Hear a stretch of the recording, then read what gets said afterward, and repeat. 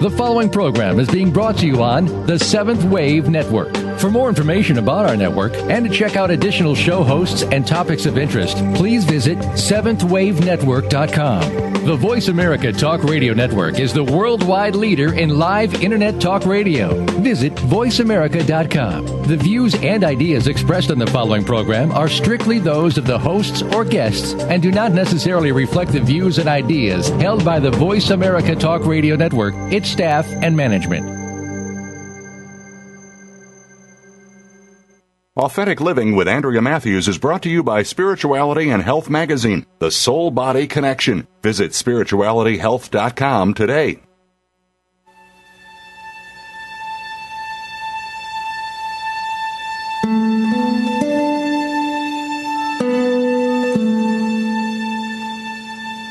Good afternoon, and welcome to Authentic Living with Andrea Matthews.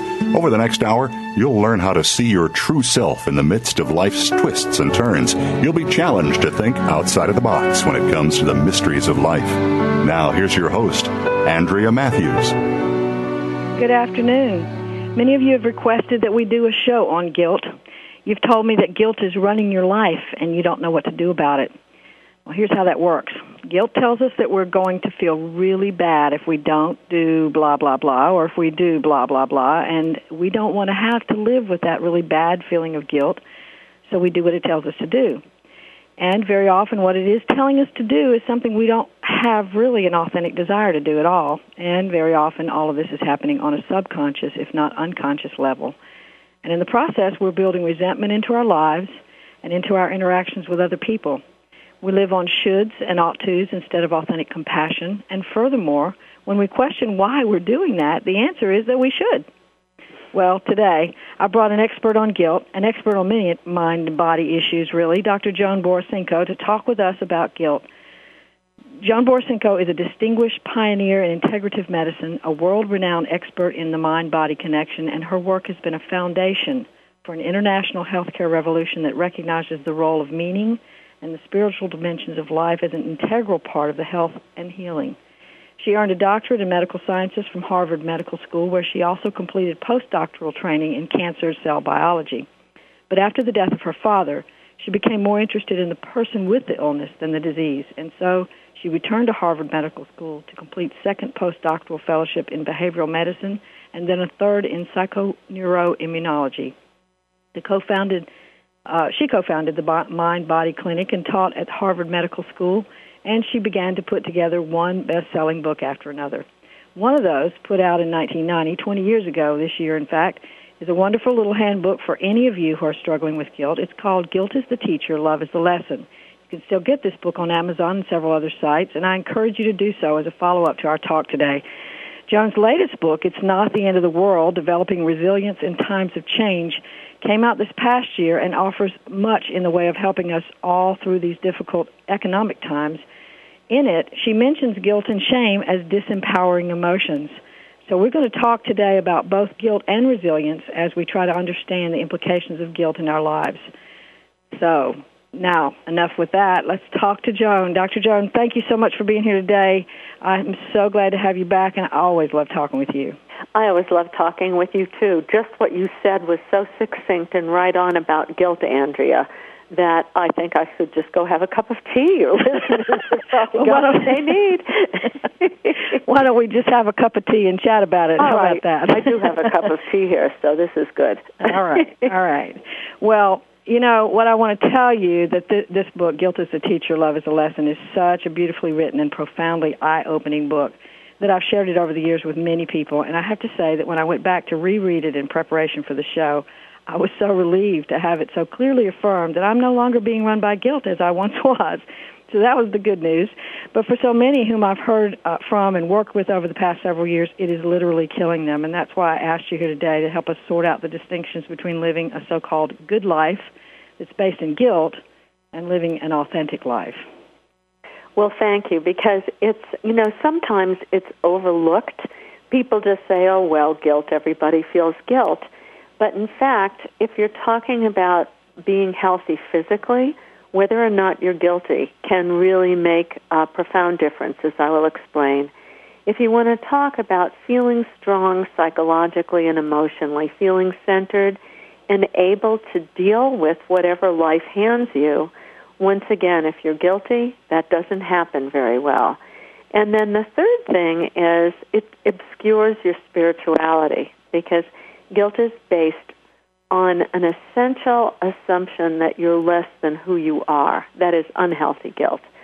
So maybe I should start with the distinction between healthy and unhealthy guilt, Andrea. Absolutely. That was going to be my next question. That's great. Yeah, let's do that. Yeah. We need healthy guilt. Healthy guilt is your conscience. You know, it's like the sociopath next door who has no guilt, who will take advantage of other people, who at the very worst, because they feel no guilt or sense of responsibility to others, they're out of relationship with themselves, other people, and, what's right and wrong. So many crimes are committed by sociopaths. And, people who cheat, who take advantage of, and at the extreme who rape and kill. That's what having no guilt can lead to. Mm-hmm. So we need guilt. Healthy guilt is when the wholeness inside of us that knows what the right thing to do is has gone off track. You could say that guilt is your spiritual and psychological guidance system that gets you back on track. Let me give you an example of healthy guilt. I had a high school boyfriend who, pledged undying love to me, and we had sex in high school. And he just right afterwards kind of turned mean and turned against me, and it was very disturbing. It left me in a terrible state. And about 3 years later, in college, I actually got a letter from him, and it was an apology. And it was saying his conscience had bothered him all of these years, that he had done something that was completely out of integrity, and that was that he had another girlfriend, and he just kind of took me on the side and then realized he couldn't do it and he was hurting her, and he hurt me instead. And all the time he said it was really hurting him, and so he asked if I could possibly forgive that. And I'll tell you, it was such a relief just to get that letter for me. I was instantly purged and cleansed of bad feelings about myself after that, and also about grudges I was holding against him. But that's a demonstration of healthy guilt. He did something wrong, and you don't get much relief from that unless you change your course and you make amends, which is what he did. Right. So unhealthy guilt is a totally different thing. Unhealthy guilt is not based on actually having done something that's out of order. Unhealthy guilt happens when you just feel whatever you do is never quite right. You can't please people. You can't please yourself. You're not sure whether you're going in the right direction. You played video games for 10 minutes too long today, and now you feel like a loser. And that kind of unhealthy guilt is based on an innate sense of shame, which comes from childhood, when somehow or other you weren't really mirrored well by your caretaker, and a fear began to arise, which is the basis of really all psychologically based fear, not the kind of fear like a bear's in the driveway and you have to run, but the kind of fear that something's going to happen, you won't please people, they'll abandon you. That's the basis of unhealthy guilt. And that leads to people-pleasing behavior and shoulds, which can drive you crazy for the rest of your life and can also severely impact your health as well as your peace of mind. Right. So really what we're talking about is an identification with shame, that because you've got that foundation of shame, guilt becomes a way of interacting with the world. Absolutely. And it's like that old adage about the fish can't talk about water, because that's the medium he lives in, so you can't even see it about yourself. Mm-hmm. You think it's perfectly normal. And I can tell you, just in terms of child rearing, it's clear to me how these things happen. I look at my grandchildren who are so beautifully reared in a way that a lot of children cannot be. We have mothers who actually stay at home with them, and when they have a need, it's responded to immediately. They smile, Mama smiles, they laugh, Mama laughs, whatever it is, and they're growing up with such a healthy sense of self. It's quite amazing. By a year old, my youngest grandson is totally autonomous and absolutely comfortable in his own skin. Wherever he goes in, he's happy. He has that very good sense of attachment to his parents. And it's, we can't all stay home with our kids. I sure didn't. And they came out well enough, and they raised these beautiful grandchildren after all. Right. But you can see that there is, like a Gaussian distribution, a curve between that kind of really fine parenting and the really kind of terrible parenting that's neglectful and produces a sociopath. But somewhere in the middle is how most of us were parented, and most of us have enough issues that unhealthy guilt has to be faced at some point during our life as part of our healing and growing. Right. Right, and add to that our societal concerns and religious concerns. I have so many people who come in and say, well, Andrea, I was raised Jewish, so I have some good Jewish guilt, or I was raised Catholic and I have some good Catholic guilt, and so, that's how they introduce themselves. Well, that's absolutely true. Yeah. And religious guilt is a very, very big part of things. When you're taught from an early age that you're a sinner, and that, barring special circumstances, you'll probably go to hell. Right. That doesn't give you a very good sense of self to begin your life with. Absolutely. And then it compounds it by adding fear to the equation as well. Yep, that's right. Yeah. And, there's so much in terms of societies, what society puts on us. It used to be that women carried a lot of guilt for simply wanting to be who they were, as we had such limited roles. Mm-hmm. So that, fortunately, we live in a society where we're beginning to face some of those issues, and that's Absolutely. Absolutely. All right, well, we'll be back. We've got a good start on the definition now of healthy and unhealthy guilt. We're going to talk some more right after the break. Stay tuned.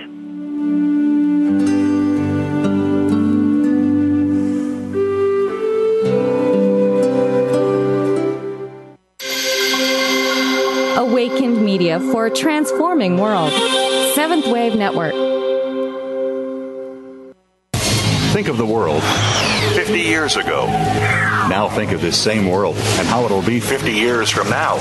Did you know that if the world's population continues to grow at its current rate, our children and grandchildren will only have 25% of the resources per capita that our parents and grandparents had? We must preserve the foundation of a quality standard of living.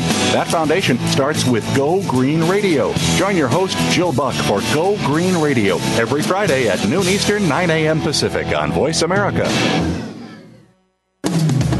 Are you tired of the government squandering your tax dollars on bailouts and overpaid bureaucrats? On Free Markets with Dr. Mike Beitler, Mike Beitler and his guests explain why big government regulations are the problem and innovative businesses and free markets are the solution. Listen to Free Markets with Dr. Mike Beitler, Thursday mornings at 10 a.m. Eastern Time, 7 a.m. Pacific on the Voice America Business Network. When I found out my jeans were made using child labor in sweatshops, I wrote a letter to the company saying, reconsider your labor practices. A few months later, I get a letter back saying, thanks for being a loyal customer, and they included a coupon for a 25% discount on their jeans. So I got smart, wrote letters every day to all the stores that carry the brand, asking them to stop supporting the companies who use child labor in sweatshops. And I just kept getting letters back, thanking me for my concerns, and more coupons for more discounts on more jeans. So I'm telling my friend about it, and she flips out, saying that between all the letters and coupons, some paper company cut down a small forest, driving off 2 indigenous tribes, hundreds of endangered animals, killing thousands of plant species, some of which may have contained vaccines for HIV, cancer, and syphilis. Meanwhile, the guys cutting down the trees are 13-year-old kids who work night and day for months just to save up enough money to buy a pair of jeans made by child labor in sweatshops. Saving the world isn't easy, but saving a life is. Just 1 pint of blood can save up to 3 lives. Visit bloodsaves.com to learn more. This public service announcement was brought to you by the Ad Council. Listening on a higher dimension. Seventh Wave Network.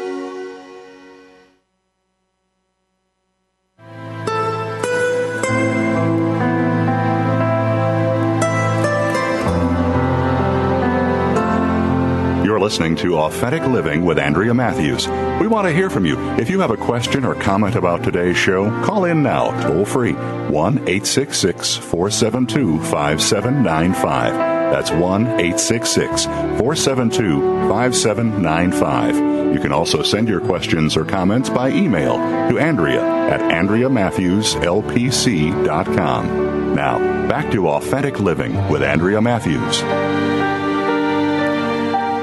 The Authentic Living Show is sponsored by Spirituality and Health magazine, The Soul Body Connection, one of America's most prestigious spiritual magazines, publishes 6 times a year and offers an amazing array of information for the seeker, both in print and online. Check them out at www.spiritualityhealth.com.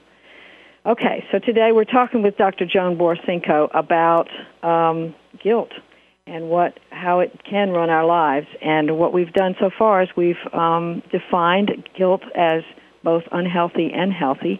And so I want to sort of pursue that a little bit further and talk about how do we know if our lives are being run by unhealthy guilt?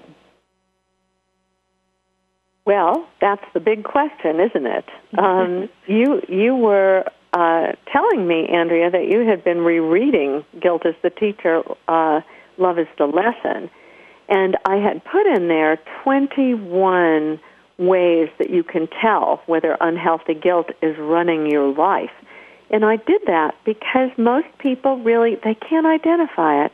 They don't realize, perhaps, that people-pleasing is a manifestation of unhealthy guilt, for example. So if you've got the list in front of you, let's go through it. Yeah, I do. I absolutely do. And I'm going to just read it out. It's not going to be you explained it so much better in the book, but I'm just going to read sort of the basic overview. Overcommitting ourselves is one of those manifestations. Worrying, compulsive helping, which I think that's a big one for a lot of the people that I've spoken with. Apologizing for yourself frequently. Periods of anxiety that either wake you up in the night or you go through days or weeks where you're anxious, blaming yourself, worrying about what other people think of you, hating it when other people are angry with you, feeling like a fraud, that's my words, but you don't feel as good as other people think that you are. You might be a doormat. You never have time for yourself. You worry that other people are better than you. You use the words must and should or ought to, those kind of obligatory words a lot. Or if you don't use the words, you have the thoughts. You can't stand being criticized. You're perfectionistic. You worry that sometimes you might be selfish, or maybe that you're being selfish anytime you think about yourself, really. Hate to ask for help. You can't take compliments. You worry that you'll be punished for your sins. You worry about your body and the possibility of illnesses, and you have difficulty saying no. And most people would look at that list and go, well, how did all those things have to do with guilt? But absolutely, if you come from a shame base, you can see how some of those would just manifest directly from that. Directly from it. So yes, that's the root, shame, and these are all the different flowers on the plant of shame. Right. That's so very true. And isn't it nice, Andrea, when you read a list like that, as we were saying during the break, and you realize, gosh, I made a lot of progress. Really, absolutely. Absolutely. I'm going, well, I have a little bit of that, but not these other things. So that's real good. Exactly. And, of course, when I wrote the book, almost all of my books, and there are 15 of them, when my next book, Fried, comes out, there'll be 15.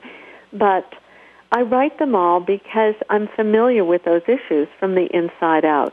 And I always thought, as a psychologist, unless you truly understand something from the inside out, you can't help people too well or write about it that well, because when you really, they're your issues, you are intimate with them. Absolutely. So I want to tell you listeners, there's help, because I used to be very intimately familiar with guilt, and it's not an issue at this point.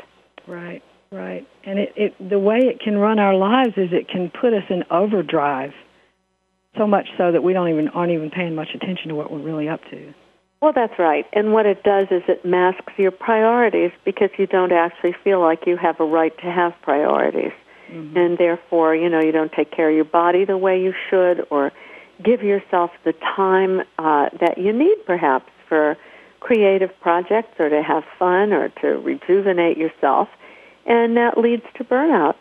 And one of the difficulties, of course, is that very idealistic people who do very good things in the world are often also run by guilt. And it always hurts my heart to see that because it makes it likelier that these are the people who are going to burn out, who can't set good boundaries. And you see it a lot, for example, in the clergy. There was a New York Times article last week which said that this was the Duke Center for Theology and health, actually. In fact, Spirituality and Health magazine is no doubt will run something on this news article. But what they found was that a tremendous number, I forget the exact percent, of clergy were burned out because they could not manage to set boundaries and were available 24/7 and were not taking the vacations that they were supposed to. So what they're trying to do now is have a program for clergy that says, look, you don't take a Sabbath for yourself because you're preaching on the Sabbath. You need to take Sabbath during a weekday. You need to take vacation. You need to turn your voicemail off at certain hours. And the inability to do that, feeling like you're free lunch for anybody who calls, and that a good person should always be available for everything, means that your priorities get trashed. You have none. And eventually what will happen is that you'll become despairing or depressed, or you will develop a physical illness. That's what happens. The stress really sets in, and it ripens into a sense of hopelessness when you realize trying to be good is not enough to have a happy life. And what a sad irony that is. Mm-hmm. Mm-hmm. And that whole idea of goodness is so big. And you're right, so many people that are out there today that are healers and New Age providers of healing of all kinds, New Age, New Thought providers of healings of all kinds, are not maybe able to get that kind of workshop where they can learn about how they, the clergy is getting this thing that's provided for them. But I know that there's other things that are being provided for healers to help them develop those boundaries. And one of those is the Omega Institute, where you're going to be in October. Will you tell us about that? Oh, I will. I'm so excited, Andrea, because soul care and health care has always been my interest. Ever since I started a mind-body clinic at Harvard, all the way back in 1982, if you can believe it, I felt the missing piece, really, of health care was helping people understand things like guilt, listening to them, helping them make a positive meaning out of their life story. And what we know now, because there have been many studies of this, is that the relationship between the healthcare provider and the client, the relationship is the medicine, more than anything else. This was from the dean of Harvard Medical School himself. He said, this is the main part of healing, whether it's helped along by surgery or medications or other things. The relationship is really the heart of healing itself. And we're going to look at these things, everything from cross-cultural healing to what it is to deeply listen to another person, to these issues of faith, of guilt, of shame, of transcendence, and we'll learn how to take care of ourselves. That's how you started this conversation off. As healthcare providers, we need to nurture our own souls. So I'm offering a 6-month certificate program at the Omega Institute in Rhinebeck, New York, which will be a 5-day intensive late this October, another 5-day intensive in May 2011. And then during the 6 months between, we'll be together on teleseminar calls twice a month. And it's going to be truly a transformative learning community. So I'm very excited about that. If any of your listeners are interested, they can go to soulcare at joanborysenko.com, Or they can look in Spirituality and Health magazine, where we have an ad for soul care and health care. So we're very excited, and we're drawing a very interesting group of people together. And hopefully we're going to be pioneers in the missing piece of medicine. Absolutely. And you know, we don't want the missing piece in medicine to be the healer.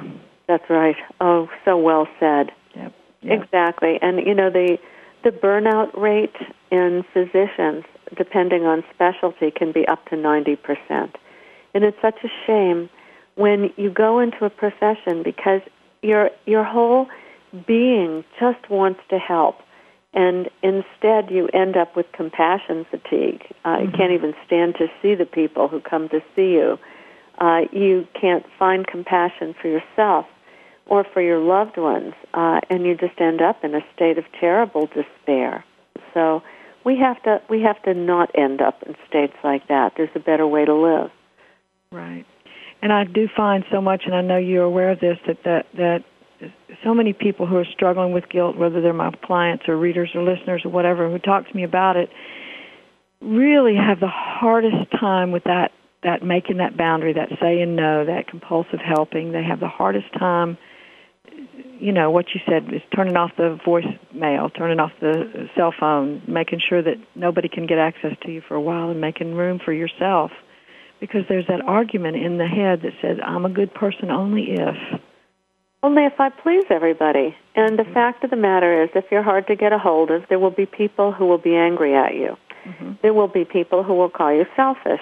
There are people who will not understand. And therefore, part of learning to set a good boundary is learning to tolerate other people's anger. Mm-hmm. You know, my very, very good friend, Cheryl Richardson, has a wonderful new book called Extreme Self-Care. And in it, there's a great chapter. And she talks about a mentor of hers early on who said, if you're not disappointing someone every day, your boundaries really need help. And he gave her homework. She had to actually disappoint someone every day and then deal with the consequences of, well, it wasn't what they liked, but it was right for her. And that's so important. But you know what I find much more, of course, there'll always be people who will say, well, gee, I thought you were a much more available kind of person. How come a secretary answers the phone or something like that?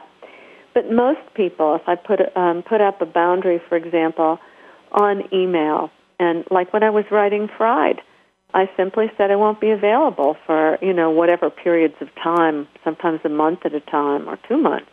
Mm-hmm. Just, you know, if there's an emergency, contact my secretary. What I got back were emails which said, oh, it was so good to see you taking care of yourself. Mm-hmm. Mm-hmm. And those are the people you want to hang out with anyhow, right? Right, exactly. Yep, who respect your boundaries because they recognize that you're really in there. Well, that's right, because it's then a reciprocal relationship. They care about me, and I care about them. And this is called an authentic relationship, which is what you're all about, Andrea. That's right, that's right. All right, well, we're going to be back in just a few more minutes to talk some more with Dr. Joan Borysenko about guilt.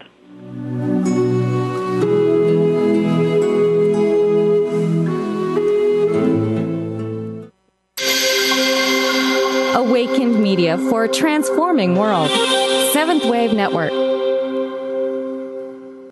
Dad, can I ask you something? Sure. There's this girl I kind of like. Say no more. You just have to impress her. Okay, but how? Just, I don't know, pick up a lot of heavy things around her. Like what? You know, desks, chairs, people. Grunt if you have to. Grunt? Yeah, be like, oh! There you go. You don't have to be perfect to be a perfect parent. When you adopt a child from foster care, just being there makes all the difference. To learn more, call 1-888-200-4005. A public service announcement brought to you by Adopt U.S. Kids, the U.S. Department of Health and Human Services, and the Ad Council. Frankly Speaking About Cancer is a program designed to empower survivors and their caregivers to deal with the social and emotional challenges of cancer. Drawing on resources from wellness communities throughout America and abroad, the show will invite physicians, researchers, nurses, social workers, patients, and caregivers to share their advice on how to live a better life with cancer. Join host Kim Tibaldo, President and CEO of the Wellness Community, Tuesday afternoons at 1 p.m. Pacific Time and 4 p.m. Eastern Time on the Voice America Health and Wellness Network.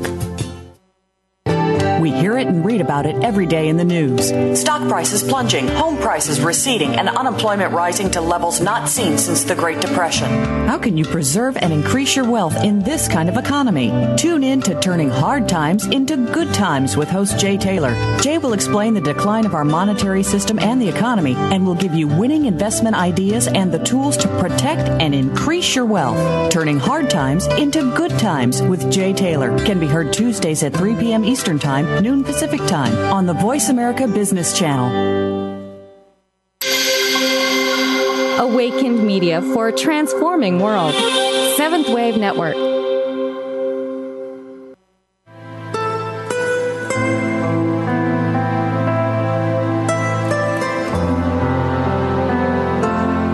You're listening to Authentic Living with Andrea Matthews.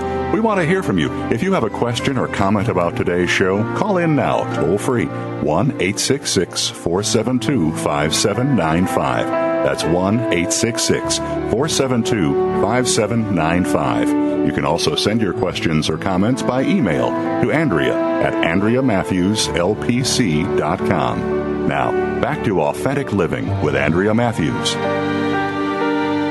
And we're back talking today with Dr. Joan Borysenko about guilt and about her book, Guilt is the Teacher, Love is the Lesson, and also about her book, It's Not the End of the World, Developing Resilience in Times of Change. So wanted to talk just a little bit more about the whole idea of good and evil, and I don't want to spend a whole lot of time on that because I do want to move to sort of how we get healed of guilt. But I want to just talk just a little bit about this whole idea of good and evil and what that means in the world where we live, and how that just sort of helps us create shame and guilt. Well, certainly from a religious point of view, when there's a sense that just by being born we're sinful, it presupposes that there was a certain evil at the beginning of the world when Eve ate the apple, and it was so-called disobedience to God. And, of course, there are many interpretations of stories like that. And I always like to remind people that there is no original sin in Judaism, and that's originally a Jewish scripture. It's from Torah or Old Testament. And then within Christianity, there was no concept of original sin, actually, until the 4th century, until St. Augustine. And if you look at it, it was, it's an interesting thing. It was Augustine's way of trying to make sense of his life. There's an interesting story about early shame. Augustine, who was truly an exceptional, fascinating human being, had an erection in the public baths when he was an adolescent. And you can imagine how humiliating that was. Mm-hmm. And he actually went back and he contemplated it, and he wrote in his journals, and he thought about it through the years, and he said, if I have no free will over my sexual impulse, that must mean I have no free will. What happened to my free will? And his conclusion was that humans had lost free will as a result of Eve's evil in the Garden of Eden. Mm-hmm. And, this is no joking matter, but I joke anyhow, and I say, the whole history of Western civilization changed as the result of a single erection, showing you the power of sex.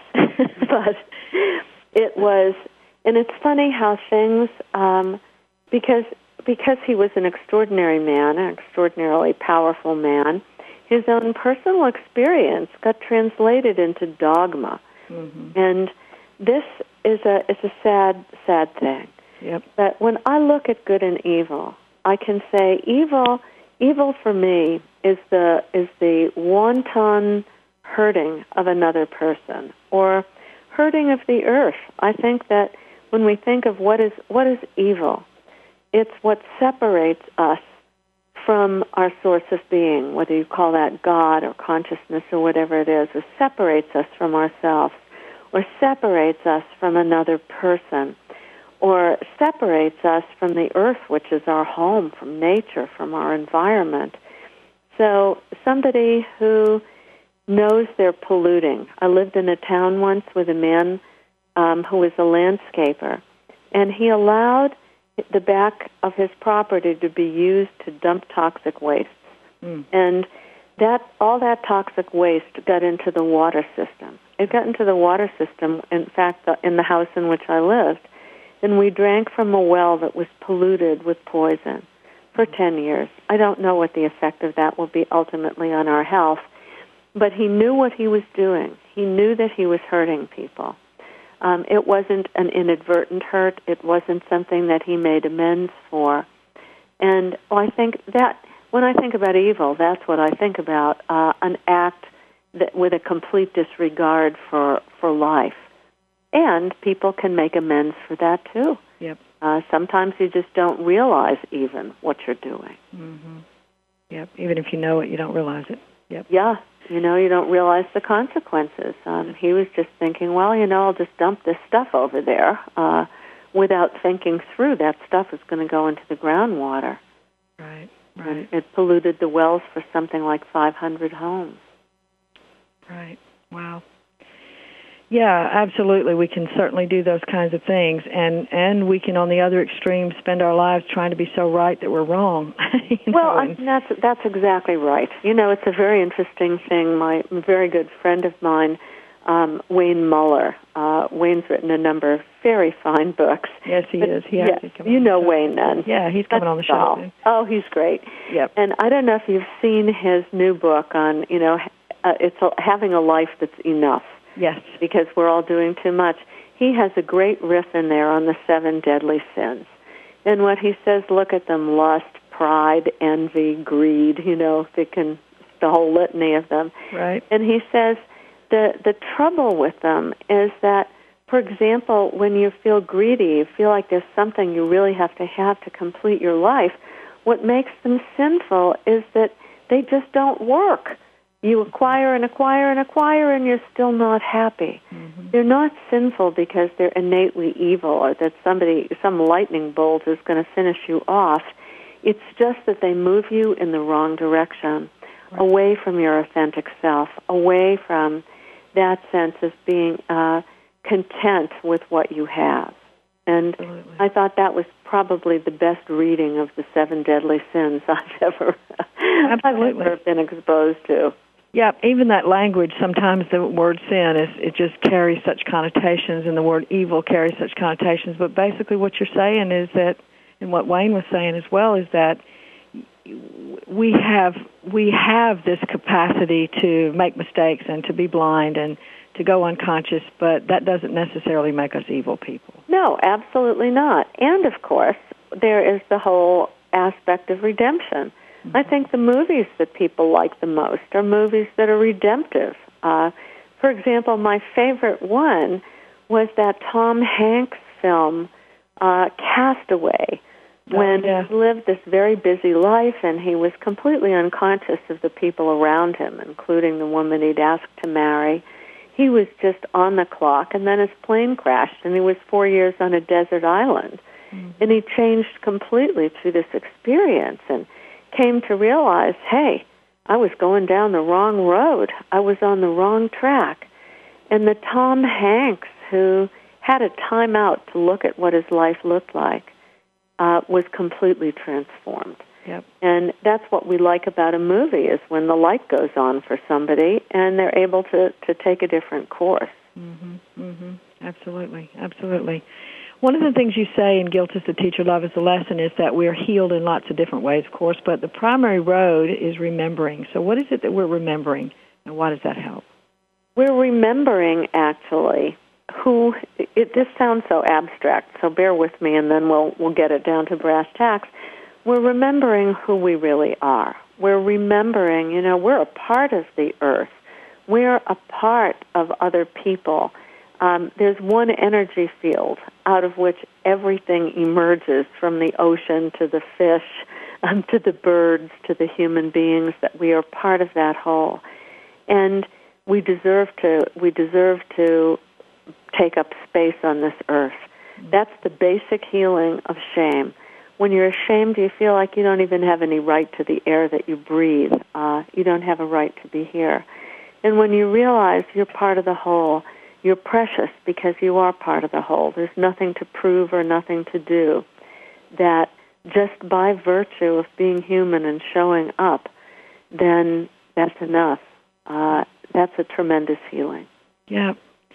Yeah, that whole idea that we have to have a purpose and we have to be good people.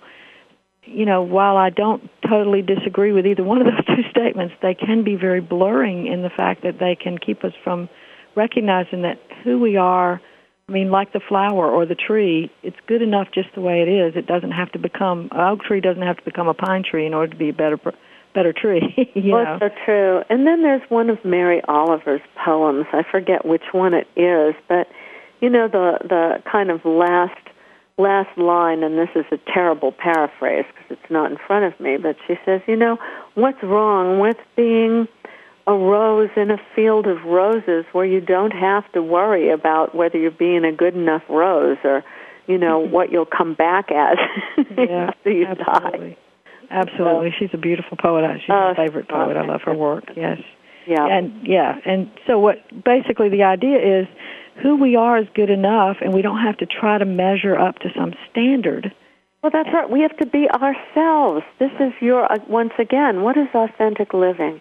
You have to be yourself and act in accord with your own gifts and talents and offer those where you can, because that's when you feel best. We always are feeling best when we're creating from our soul. So, for example, I'm a writer. That's what I do best. Or I'm an inspirational speaker. I do those things best. And if I go look at someone else and I say, oh, look at Andrew Harvey with his sacred activism, I'm not as good as he is because I should be out there doing something to change the world, then what am I doing but denying my own gifts and denying I am who I am? I'm not a community organizer. I'm not something else. And I think about my sister-in-law just died. She was a very, very beautiful, beautiful being. And when people stood up to talk about who she had been, what everyone said is she was the kindest person that I have ever met. Wow. She was so kind. Now, she did not have to discover, a vaccine for AIDS or do anything other than be herself, because her very presence was so transformative for people. It was like walking into a smile. And we all have something which is really an expression most deeply of who we are. We need to live authentically from that. And then the idea of, am I good enough, just fades away. It can't live in that kind of a mindset. And, once again, the old Hasidic teachers said, who knows truly their life purpose? Sometimes if you think you have a big purpose, you get all puffed up, and then you get so prideful that gets in the way of really living from your authentic self. Absolutely, absolutely. So well said, Joan. Thank you so much. That was beautifully said. And we're going to be back for our final segment with Dr. Joan Borysenko in just a few minutes, so stay tuned.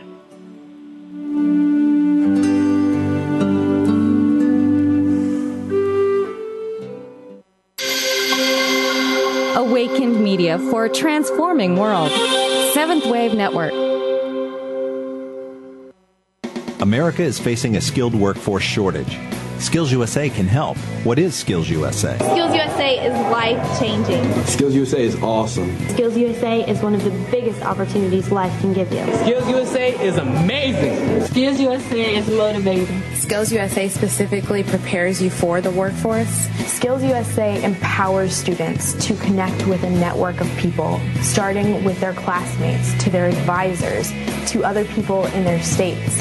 Skills USA allows students to connect with business and industry, to manage their education, and to really get a feel of the real world.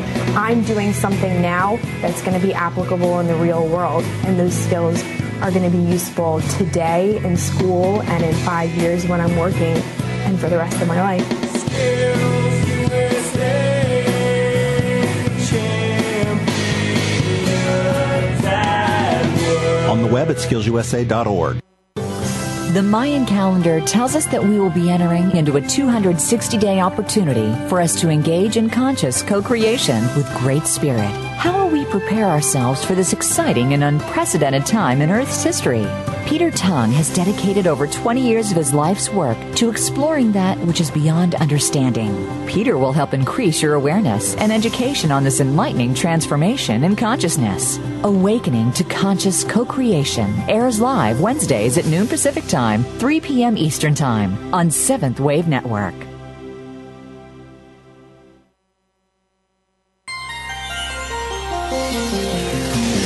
Taking you to the threshold of a dream and beyond. 7th Wave Network.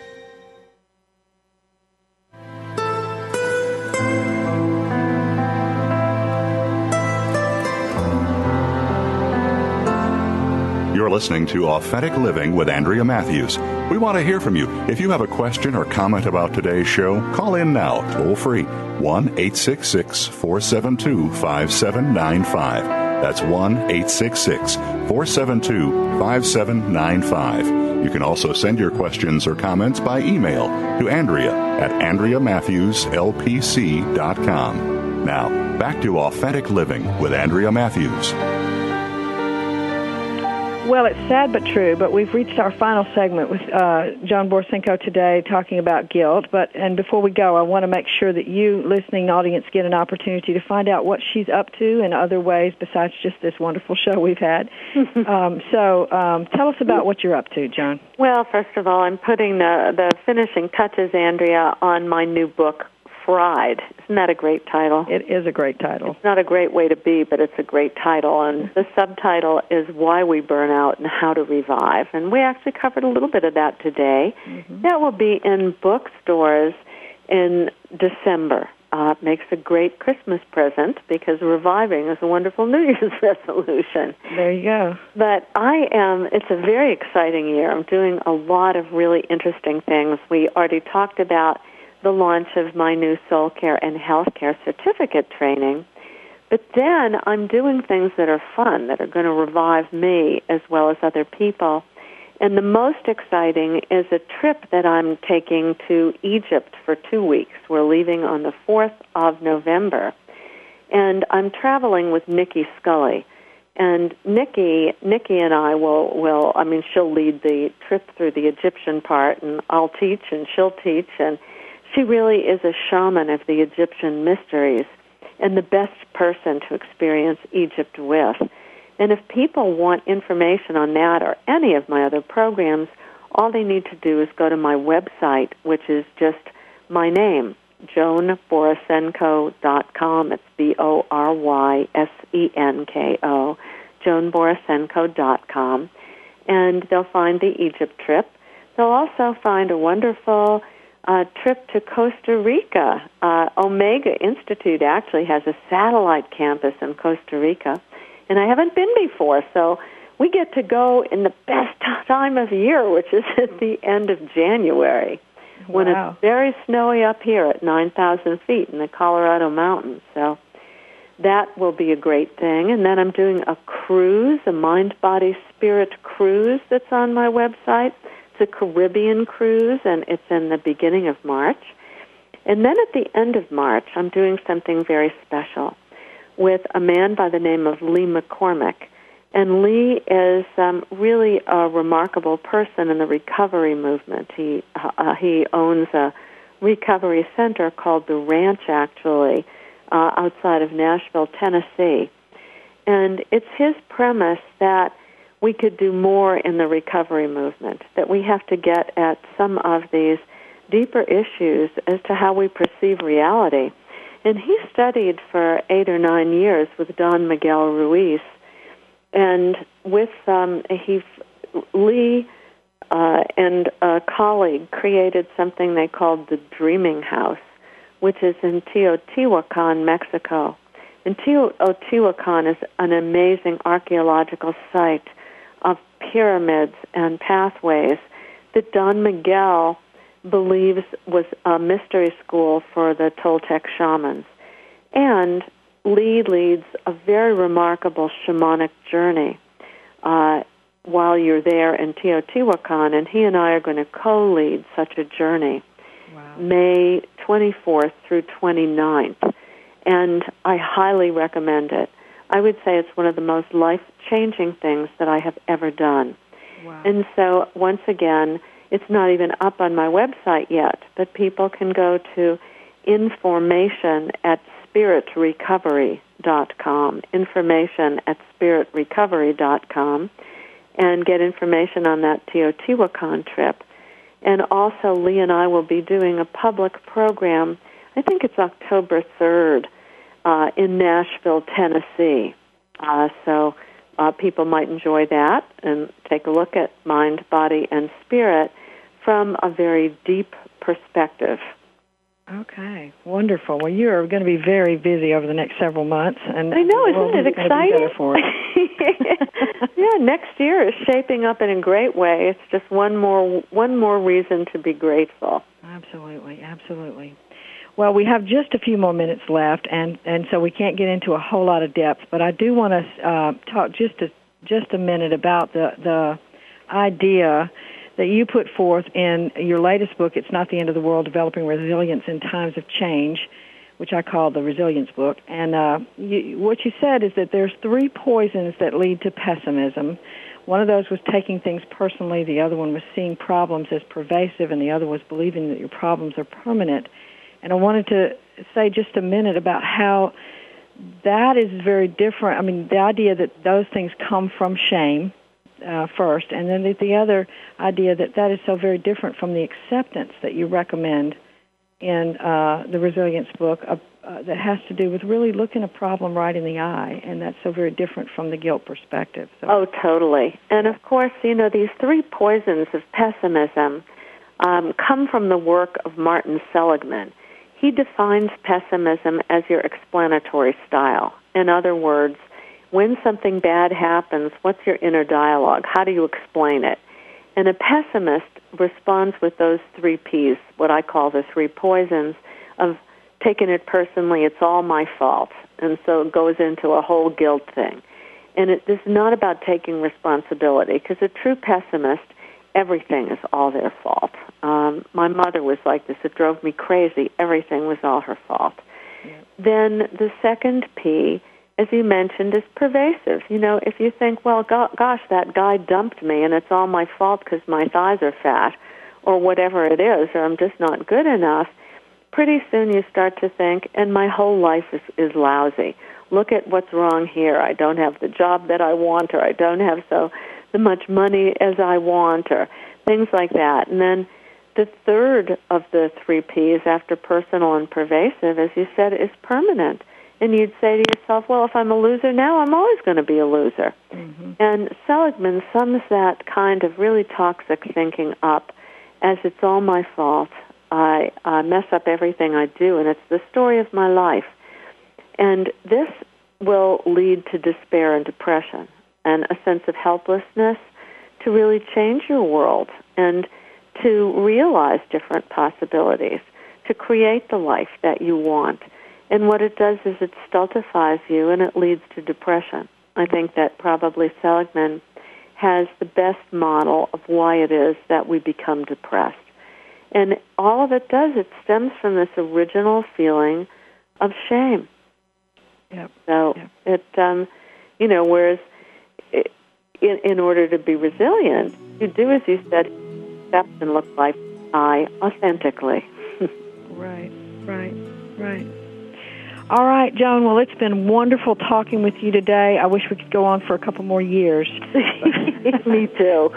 Thank you so very much. I appreciate it so much. And next week, we're going to be talking to Gary Zukav about spiritual partnership as a way of developing authentic power. So stay tuned for that. That's going to be on the 11th of August. And just remember, your job, should you choose to accept it, is to give birth to yourself.